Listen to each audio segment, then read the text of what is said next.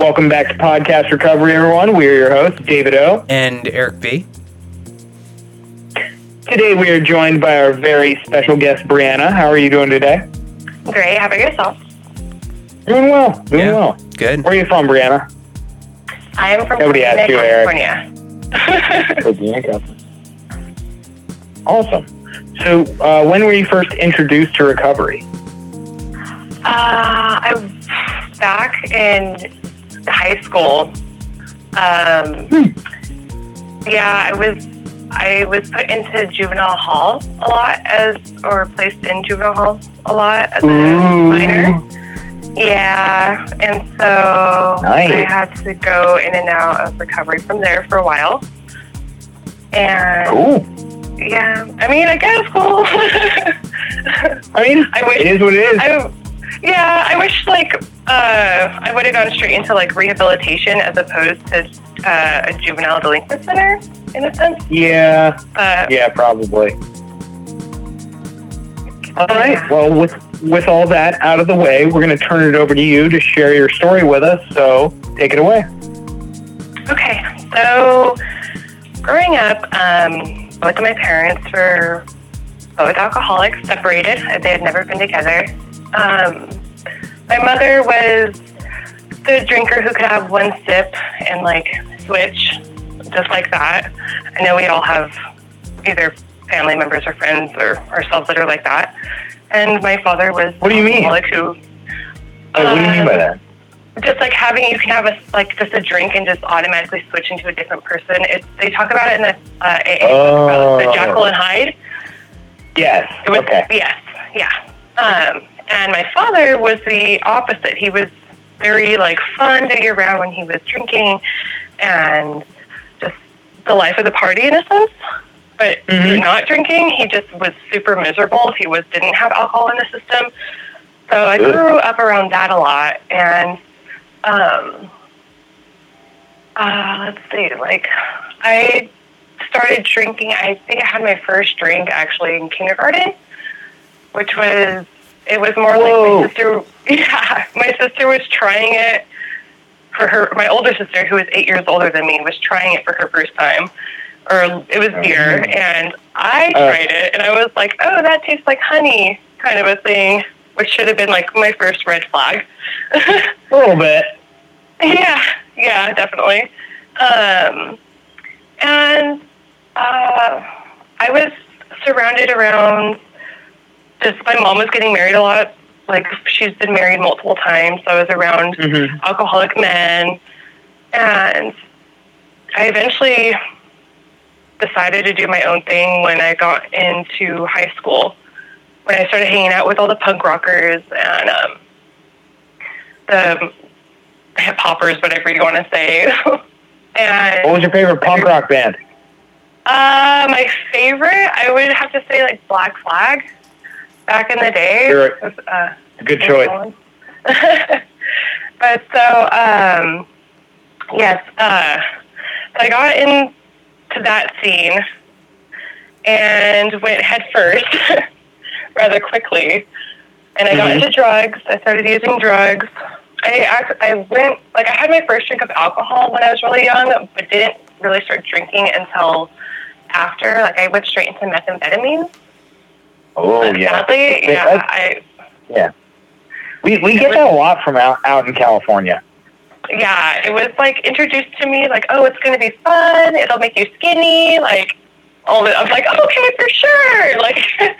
Sounds like that was one of the selling points? That was one of the selling points for it? Yes. Wow. Yeah, it was fucked up. So I decided to do it, and before I knew it, I was hooked.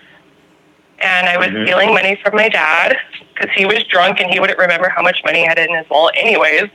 So I was like, well, yep. So that was going on for a while until I started running away and vandalizing and getting into trouble. And so that's when I started going in and out of juvenile hall.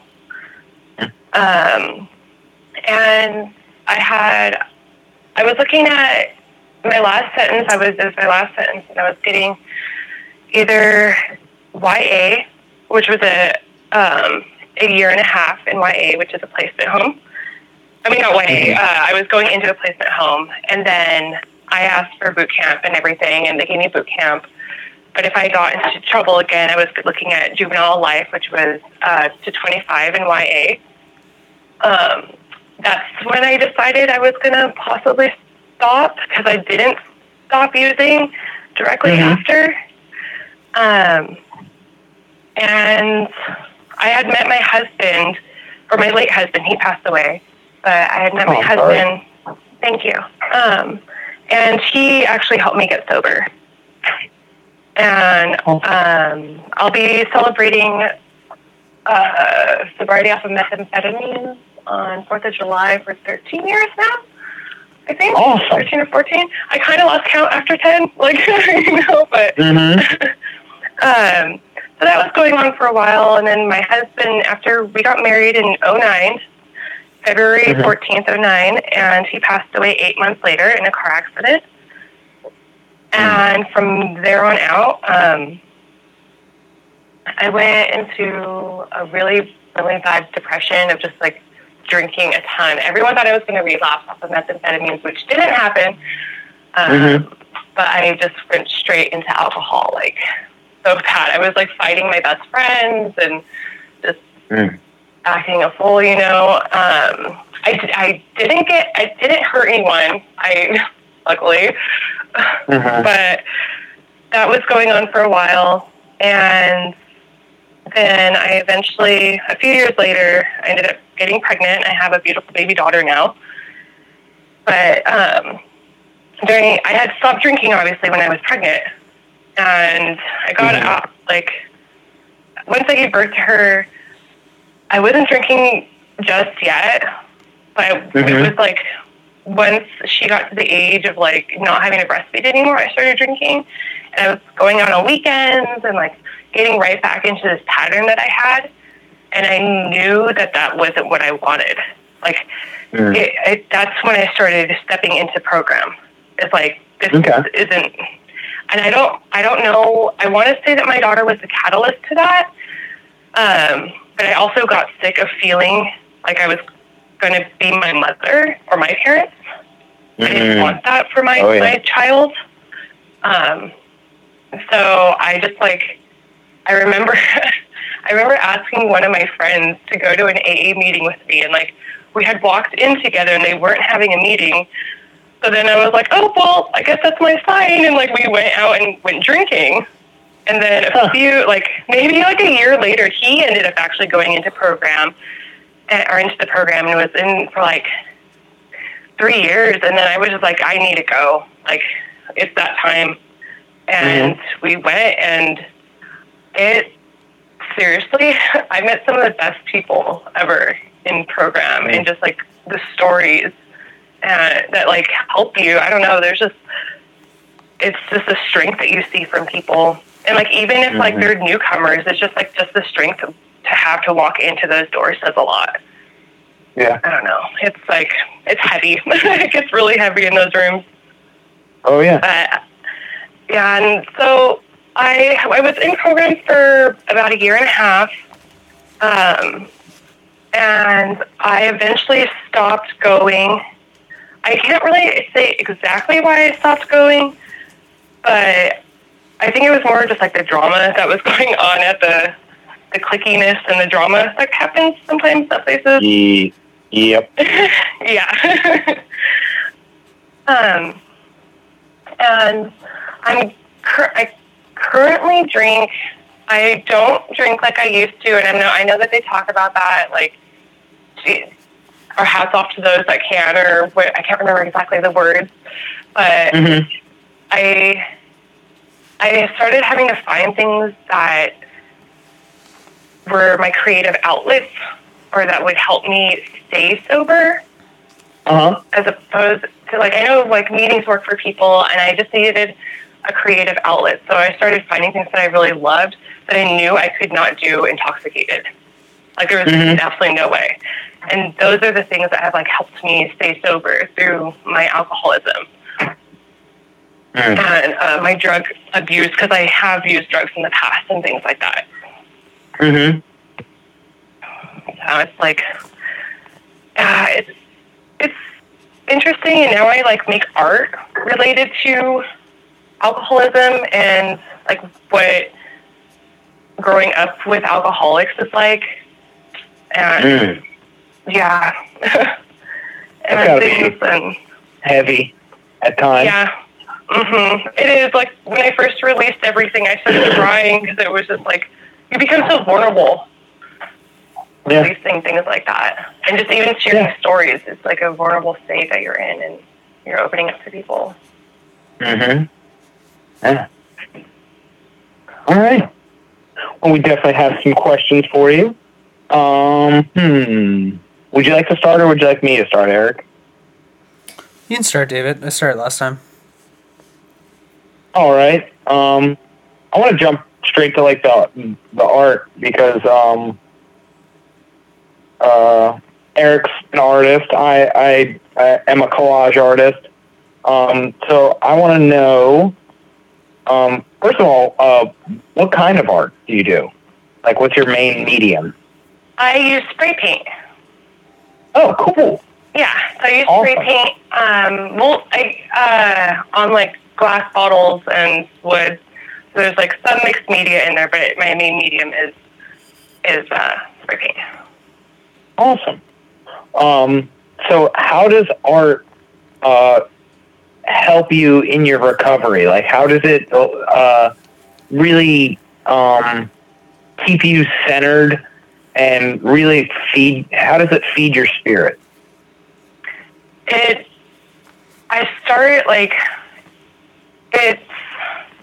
There's something inside of me that needs to come out. I think this is like for most people or artists in general. And it's like it's that deeper, darker area or that corner of your soul. And I didn't realize how much was built up inside of me that I wasn't releasing. And one day it just exploded and I bursted into tears kind of thing. And I needed to get it out to like save myself at that point.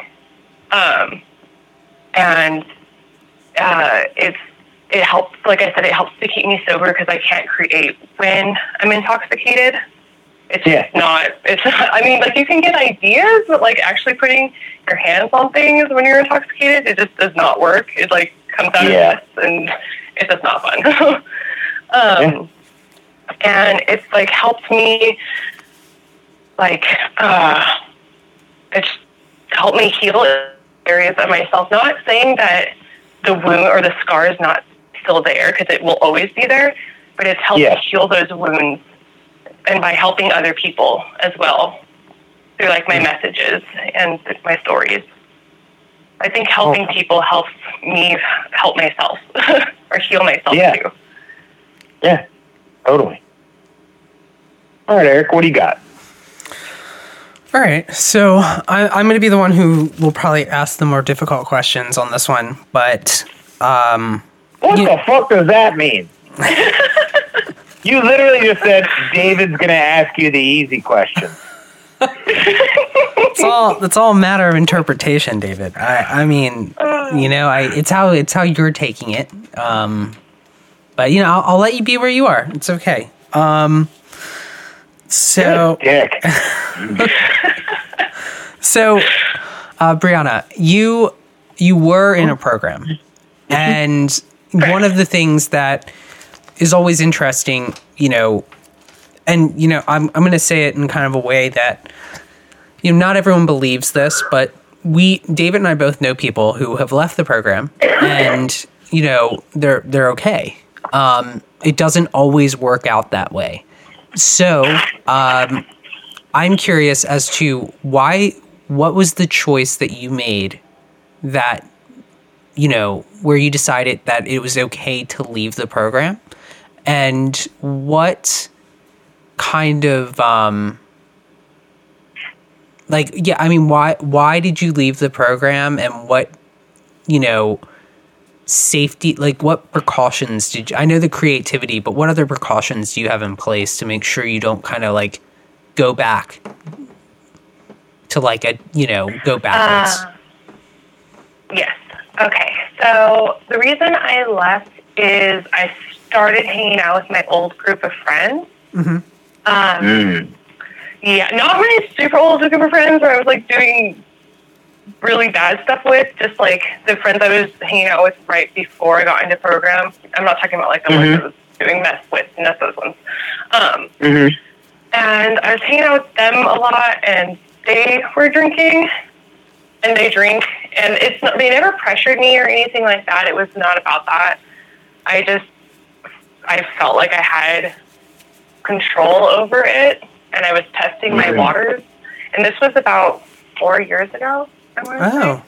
Okay. 3 years ago. Yeah. And I was nervous when I just like started again. I like got the anxiety back and things like that, which wasn't fun at first.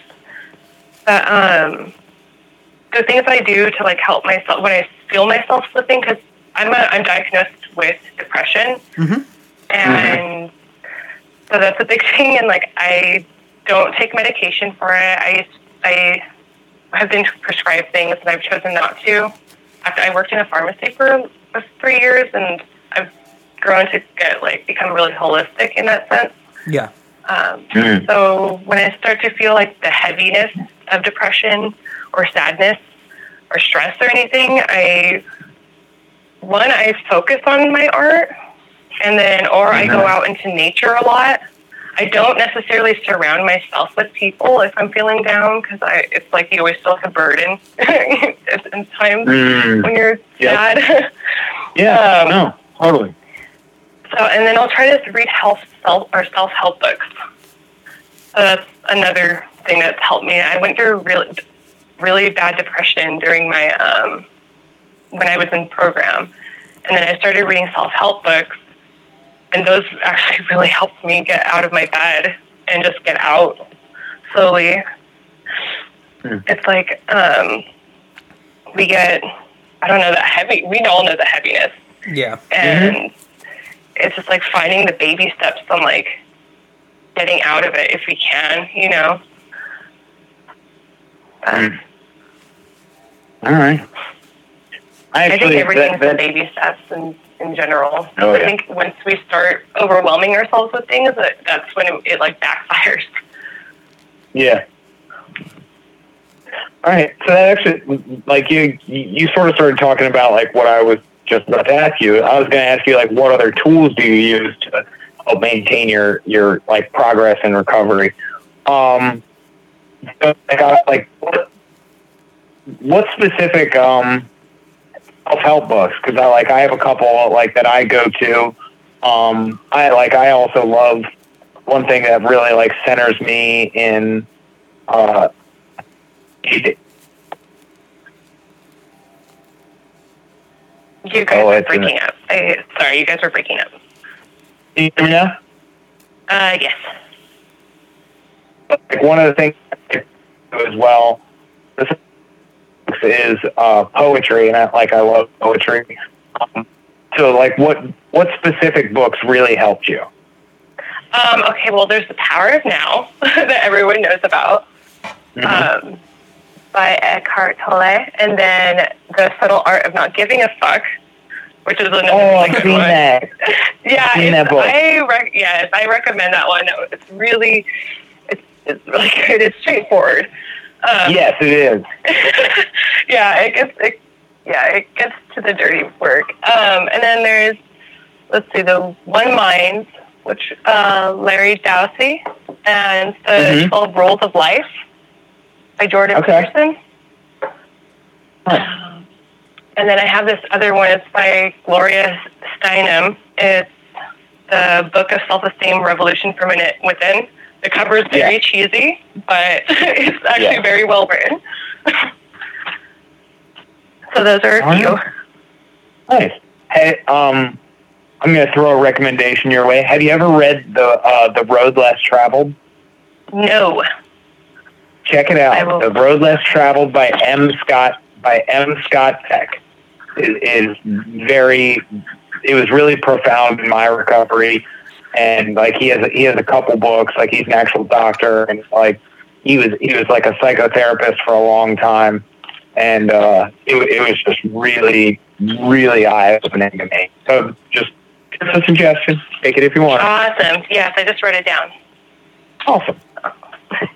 Back to you, Eric, for your more difficult, sophisticated questions. Thanks, David, for throwing it back this way. So let's talk about moderation. It's an uncomfortable subject for a lot of people. I think it's something that should be, and I mean, even I have to, I guess, be kind of walk on eggshells with this topic a little bit, but it is a form of recovery, and a lot of people forget that. But moderation is a form of recovery, and depending on your definition of recovery, a lot of things can be really considered recovery because it's based on our definition. So, in your way, and I do, you know, you mentioned the self-help books, but what does your moderation program look like, right? Because, I mean, you mentioned that you drink, but, you know, in like other programs, you know, like especially in like programs related to sex or programs related to like overeating, you have to have like a bottom line, or like codependency. Like you have like a limit, right? And I feel like moderation management programs are very similar, where you are saying like, this is my limit. I can't go beyond this or else this happens, right? Like, so what in your program where you're now moderating, and being able to do this for 4 years shows that, you know, it's working for you, and that's honestly all that really matters. So what is your bottom line with your moderation? And after that, what are the other things you do for yourself to help yourself, like spiritually, emotionally, and mentally, besides just the self-help books? For the record, I had this question written down as well, Eric. Do you want some validation, David? Go ahead, Brianna. Okay. Okay. So my moderation, when after I first started drinking again, I started off really light. Like, I guess you could say, what are those? Ciders. What is it? From there, what was that? A cider. Oh, ciders. Like hard cider. Okay, I thought you said. Cider. I'm like hungry, so I thought you said sliders. And okay, but go ahead. Oh no, no. So ciders, and then it took me a minute to realize what my limit was, and I would say three beers, 3 drinks is my limit. I don't like going more after that. I can. I don't like to, and I hold myself to that. If I'm at home, it's a different story. If I'm out, kind of thing, I don't like to have more than 3 beers. And it's worked for me. I hold, before I used to just drink and drink and drink and not stop until I was like blacked out. And I say blackout, but it is blacking out because I would just like, it was more like a reel. Like you would just see visions or like pictures of things, and it would be gone, and then something else would happen. It was, I don't miss those times at all. Or like waking up and you're like, how did I get here? Like, I don't like that. It was not fun. But you were saying that the other tools that I used to help me is I meditate when I go hiking. I try to be in nature as much as I can. Unfortunately, I'm not able to right now with the whole quarantine. They shut down all the trails in LA County, which is a bummer. But nature is a huge thing for me. I go hiking a lot, so it helps me clear my mind and just be able to, I guess, delve into my inner thoughts and everything like that. And sometimes it's not comfortable. I'm not going to say it's comfortable and it's easy, because I cry. There's times like I cry, and you kind of just have to deal with it. I mean, everyone has to deal with it, but it's more like, do we want to? You know, Eric doesn't cry. what? Nope. Nope. Eric doesn't cry. Not very often. Not very often. David. When was the last time you cried, Eric? Yeah, silence. That's right. He doesn't even know. I mean, I don't watch a commercial like, you know, like we've been over this. You're going to be that person walking down like the aisle and like you see like a Hallmark card and you just burst out into fucking tears. Like we've talked about this. That is not true. I might shed one. I'm not going to burst. There's a difference between like a trickle and a burst. Like I'm not going to full on ugly cry in the Hallmark store. That's not going to happen. You've cried. I totally shed some tears from memes and things like that, or little stories. Oh, that's a no. David will do the same. I mean, there's moments where I ugly cry. There's moments on the podcast where we'll be hearing someone's story, and David will start to tear up over there. He'll start to, you know, get a little sniffle. Oh, that's sweet. I see. He's the mind, and I'm the soul. That's why this podcast works. Yep. That's kind of true. Yeah, that makes sense. It's true. Well, he has a soul. I'll say the heart. Both have a little bit of soul. Okay. But yeah, no, like what you were saying, like crying on hikes. Yeah, I've done that before. Yeah, when I was in Yosemite. You're just laughing at my tears on a hike? Yeah, pretty much. I'm just kidding. Good. No, but like not around here because I've seen these hikes a million times. But like when I was out in Yosemite and like you just get to a beautiful vista and you just see a view that, like you just don't see all the time. No, stop. Are you literally fucking telling me right now you're crying at the beauty of nature? Is that what you're about to? Is that what you're about to say?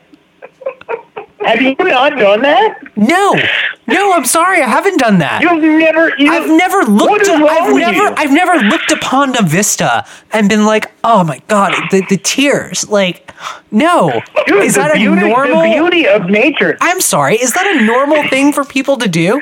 Is that like? Yes. And it's like, oh, the stream and the waterbed, and you know, and do you not see like this lovely like array of, you know, my wife is sitting in the room and I'm going to ask her, have you ever cried at the beauty of nature? Yes, she said yes. She's just co-signing your bullshit, dude. Like, there's like, she is not. Like, I'm sorry. I mean, no. The first time I showed her the Milky Way in the middle of the night, in the middle of the desert in California, dude. She cried. She had never seen that many stars in her life, and it made her cry. Yeah, I just don't have. I'm a witness. That depth, I guess, guys. I mean, I don't know. I can't. No, you don't. Son of a bitch. Wow, you totally cried in nature or for nature. So you haven't. You know, I have. Thank you, Brianna. I'm at a loss, guys. I just can't relate. I think you just are not on the right hike. You need to go to a different hike. I don't. Yes. That, to be honest, there are certain things where I'm just You're on the wrong hikes, my man. Am I? There's never a time where I'm going to be like, you know, this part of the ocean, I think this is a cry. You know, I think this is the time. The ocean doesn't do it for me. This mountain. The ocean doesn't do it for me. Not that mountain. That mountain isn't a cry, but this mountain. This is a good cry. Yes. Yeah. Yeah, dude. I don't think my brain. I'm sure my when brain I see doesn't. see the Northern Lights for the first time, I'll cry. When I see the Northern Lights for the first time, I will make sure that my camera is adjusted to the correct setting so that it picks it up. That is how my brain works.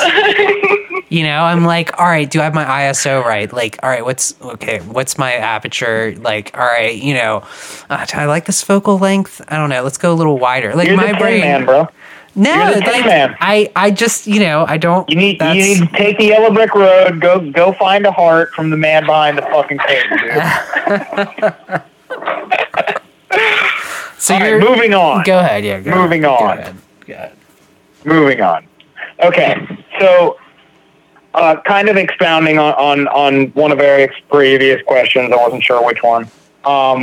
So when you decided to ultimately leave the program, did you get any backlash from that? Like, did you get any judgment or side eyes or even outright comments that were negative? And how did you deal with that negativity, knowing that you were doing what was right for you? Surprisingly, I didn't get any negativity from it. You're still laughing at me. It's kind of. Sorry. That's fine. I can hear it. You can just get it out. Just get it out. Sorry. That's fine. Sorry. Okay. It's fine. So,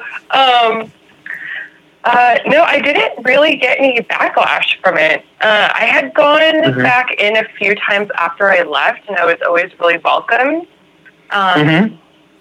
And I know when everyone would just oh, glad to have you back. It's good to see you again. And, how are you? I never got any negative feedback from it or anything, which I was a little nervous about. Not gonna lie, I thought I was going to, but I mean, it's interesting just because the place I would go to, it can be really cliquey and judgmental in some certain aspects, but when it comes to leaving and coming back, it seems like they're really understanding and aren't super judgmental and with comments and things like that. One of my best friends is still in program, and I still see them all the time, and they know that I drink and more just ask me if I'm okay, when things get rough, in life in general and stuff. So that's nice. Yeah, good. There's the reason I asked that is because, and Eric will agree, I'm sure, that when we've had friends who have gone out, occasionally there's people who judge them, yes. Either openly or just talk behind their back and make really shitty fucking comments about oh, they don't want to, clearly they just want to fuck up their life or blah, blah, blah. Just really negative, crappy shit. And I was just wondering if you had that same sort of experience, but I'm really glad that you didn't. I mean, I may have, and I didn't know about it. Oh, yeah. If they're talking behind your back, you're not going to know about it. Yeah, that might have happened, but I'm, to my face or anything like that I know of, it did not. Good. That's awesome. Back to you, Eric. You heartless bastard. I'll see the wizard after this. It's fun. Good. I guess... And I'll be the cowardly lion. I'll come get some courage with you. Yeah. So, you mentioned I'm not wearing ruby slippers, though. Not again. Yeah. I don't know.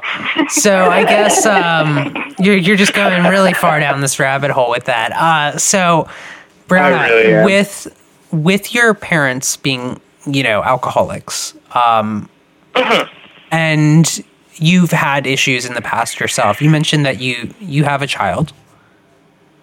Yes. Are you worried at all that, there might this is a genetic disorder and that could be passed on? Yes.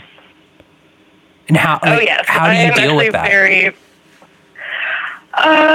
Well, right now she's only 7, but I'm worried because my mom has other mental health problems that I believe they've gone undiagnosed for quite a while. And I luckily have only been, diagnosed with depression, but I don't know about how my daughter will be when she's older. I'm worried about that and things, but she's overall a very happy child. She didn't have the same lifestyle I grew up in. I was really abused and neglected, and she's everything like complete opposite. And so it does cross my mind and a lot, and it makes me not want to have any more children either because of that. Her father's side, yeah, as far as like, her grandfather passed away from alcoholism on her father's side. So it's definitely on both sides of the family, which is scary. But I know, like, with the path that I've walked down, that it'll be easier for me to talk to her when those things start to arise. And I'm also really open with talking to her, like, just in general with certain things. And she's only 7, but she's really understanding, and, like, she enjoys, like, having adult conversations when it's necessary. So I think just, like, being able to speak to her and still being her friend will make things easier when the time arises, especially because kids are getting into drugs and alcohol at such a younger age.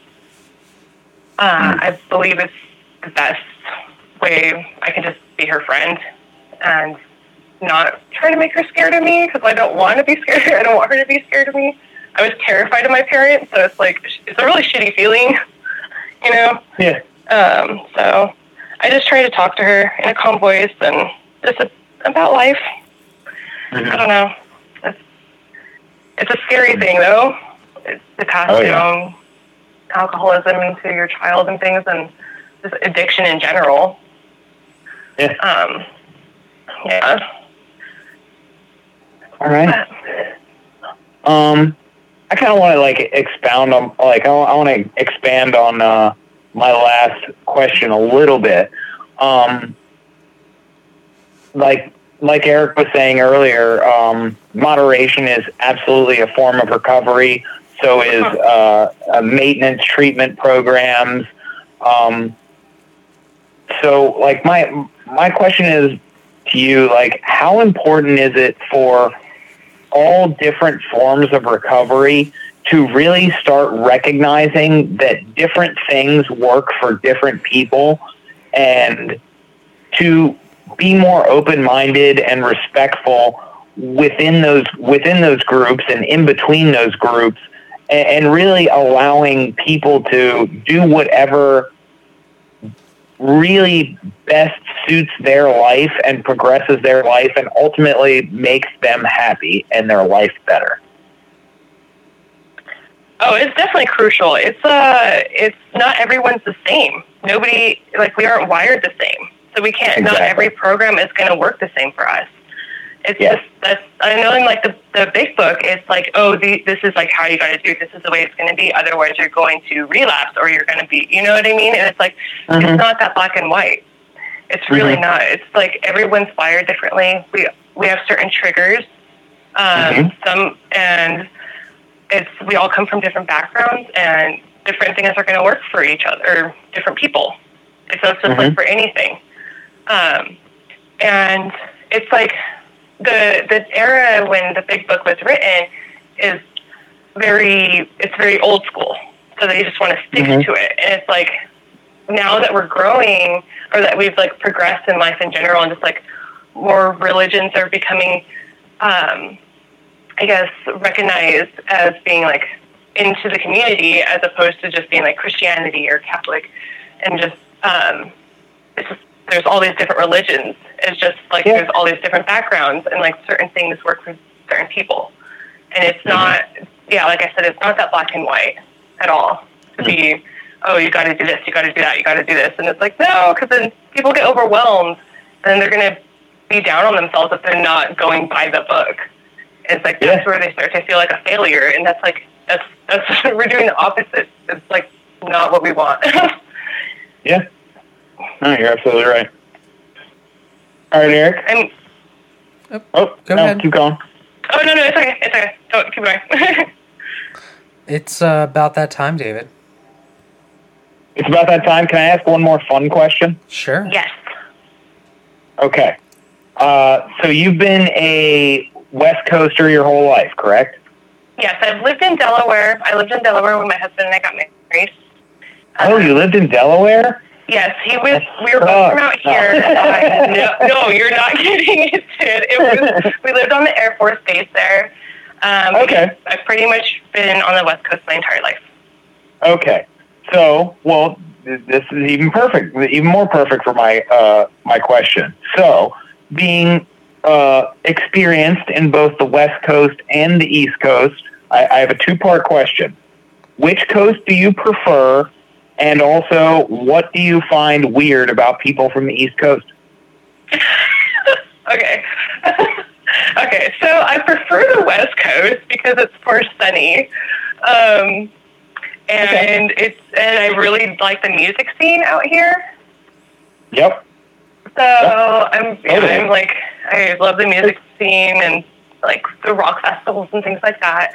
And the weird thing about the East Coast is I feel like everyone's stuck in the 90s, like with their dress. Whoa! But that's also Delaware for you. That is Delaware, 100%. We're in Maryland, so we're right next to and we 100% look down our noses at people in Delaware. For all our listeners in Delaware, we love you. Your state smells like a chicken farm. I'm sorry. What, dude? That's okay. First off, David, slow your roll. First of all, have you been to the Eastern Shore? Come on now. Our state, part of it smells like a chicken farm.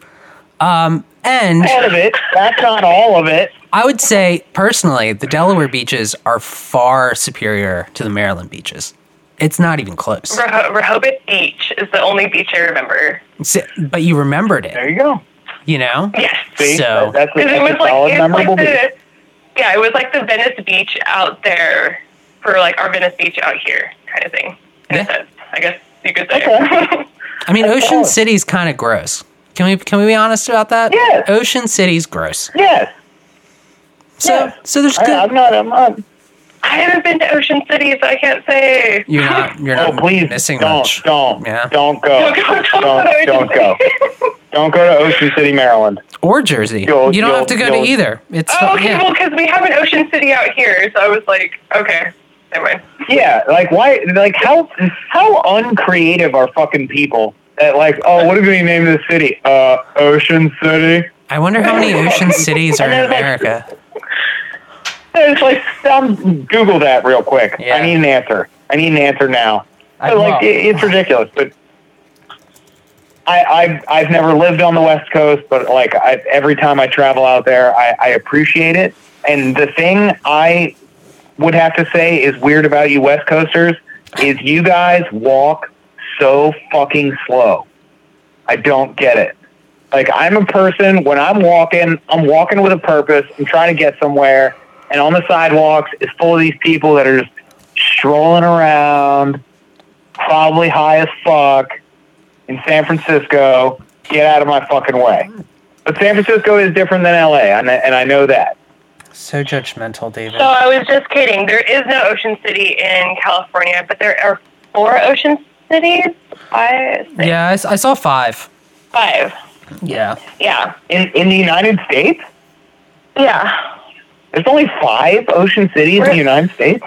Yeah, there's one. The one I was getting confused with the one by San Diego. It's Ocean something. I don't know. Huh. Interesting. Do you prefer Northern California or Southern California? Ooh, I would prefer Northern California, to be honest. But I'm from, SoCal. Oceanside is what I was getting confused with. My bad. Oceanside. Okay. Yeah. And to any of our Americans listening, we love you all. We cherish you.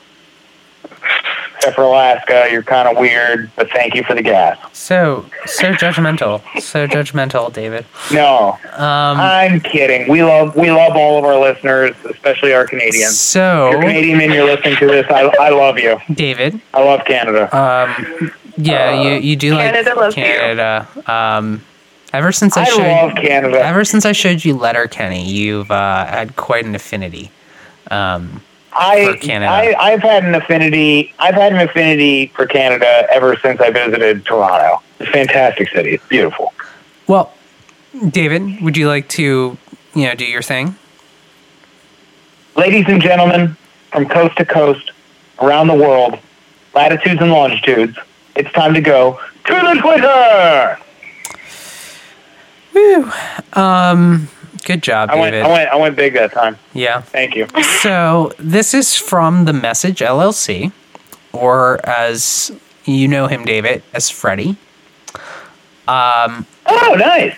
And his question, and the way this works is, Brianna, you will answer the question first, and then David, and then myself. It's very topical. What plans are you making that will enhance your life once COVID-19 is over? What are you doing? And then secondly, what are you doing to not let this time be wasted? Not let this time be weird? Wasted. Wasted, okay. So I'm honestly, my job is completely shut down like most of the people in the United States. So I'm honestly just trying to figure out a way to make money right now because I just bought a new car. So I've been making masks, and then I found a job, a second job, at Sprouts, which is a market. Oh yeah. Yeah, I work at a dance studio. It's like a Circus du Soleil kind of studio. Cool. Super cool. It's pretty rad. Yeah, it's super rad. But so I've been trying to like stay in shape for that, as well as getting a second job to help me purchase apparatuses and things after this quarantine is done, so I can perform for events and stuff. So that's what I'm trying to do, so it doesn't go to waste either.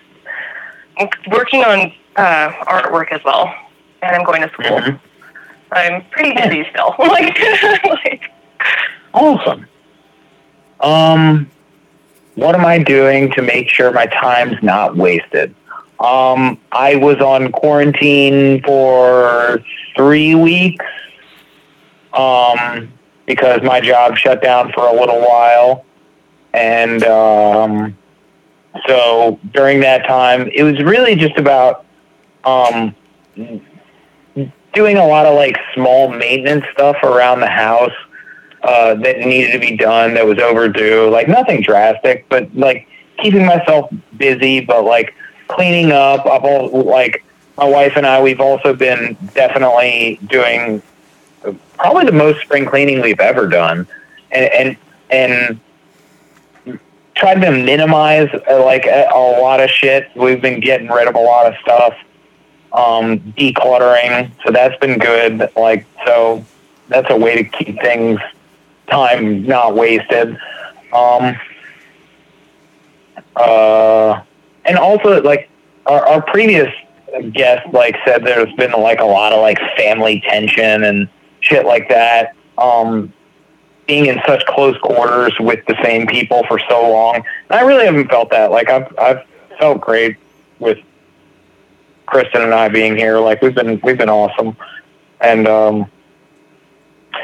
what am I planning for after COVID? Really just reconnecting with people. Like, nothing big or extraordinary or anything. Like, I just want to see my friends and give them hugs and all that good stuff, and get back to quote unquote normal. Like, I just want to feel like safe again and not so anxious when I'm out in public, because it like there's me personally, I'm dealing with a lot of anxiety through all this. I have way too many thoughts and emotions going through my head constantly about all this, and I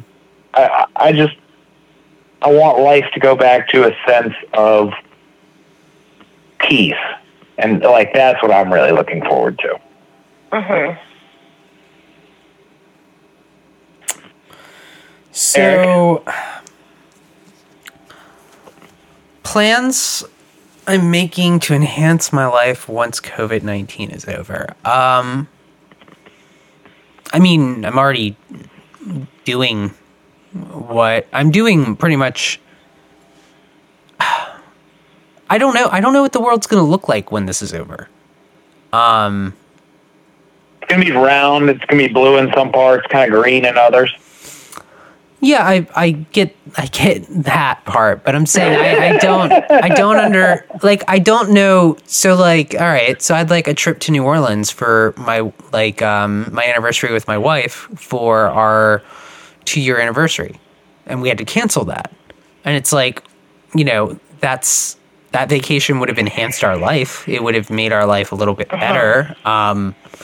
But I'm not going to make plans because I don't know when those plans are really going to be able to happen. So at the moment, I'm pretty much I'm making realistic plans. And exactly. I'm not, I'm pretty much, and a lot of that stuff I can do from home. Like a lot of it's art related. A lot of it's, a lot of it's just my projects that I work on. So it's not really, I have tons of lists and tons of Post-it notes and tons of ideas scribbled around everywhere, and it's just there's a lot of podcast stuff going on too. There is, but that's not the only thing I work on. I work on, like, you've seen my room and everything I do. There's a lot of stuff going on, so none of those plans are ever really like they would have been happening either way. The only difference is like. The only plan is that my life is going to go back to normal. I thought my life was great before this, and I think my life is still pretty good, and I'm just going to keep doing what I'm doing. Because, I was living life to the fullest before. So, if that's something I can still do without getting sick or getting others sick, then I'll go back to doing that. But I will adjust accordingly to make sure that I'm safe and I don't, risk other people being, getting sick. And what I'm doing not to let this time be wasted, I'm really fucking busy. So I don't. Yeah, you are. I don't really. My time is not wasted. Somehow I feel like it's a different busy than before. But I'm still busy. I'm blessed, I guess, in the way that I still have this, work. So it's just, it's a lot. It's just we changed gears and it's digital now, and it's just a different. Instead of traveling a lot, it's all digital, and it's a lot of calls, and it's a lot of work online, and. It's just doing that and then doing stuff for the podcast and, also doing stuff, just other projects. I'm pretty much doing the exact... I might cry when we get back in the studio together, Eric. I know you will. I won't. I'll just say what's up and keep it moving, but I'm sure you'll shed a tear. Just get a towel ready on your shoulder. Oh my gosh. There's going to be some tears there, buddy. What kind of art do you make? Me? Yes. I mostly do collages, so I'm constantly... Okay. Yeah, I'm always looking through different various magazines and all sorts of shit. And I'll get cigar boxes and I'll do those, so they're kind of functional as well. So people can not super functional, but people can have them near the table at their door, and I use one for my keys.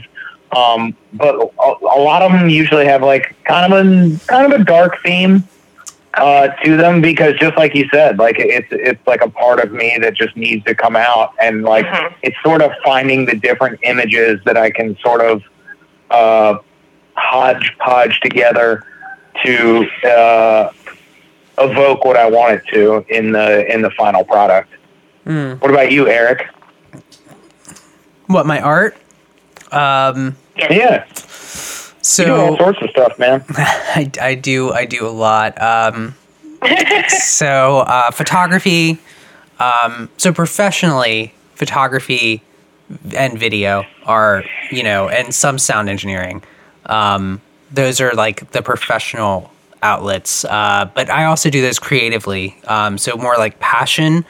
Music, definitely photography, more along the lines of urbex, landscape, and I want to start getting back into portraits, both professionally and for artistic sake. I have some cool ideas around portraits as far as output. So I have a bunch of ideas written down, but urbex is definitely my main art form with photography.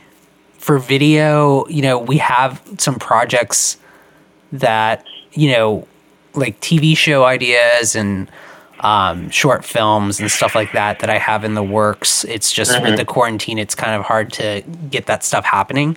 And whenever you're looking at those types of productions, it's really hard to do it with just like a few people. So that makes it a little bit difficult. But then I also do, I guess, like mixed media.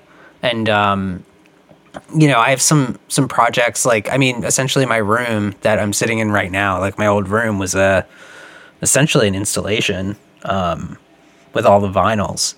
So, that's just to give everyone who's listening a kind of a visual. My room is the room I'm sitting in right now.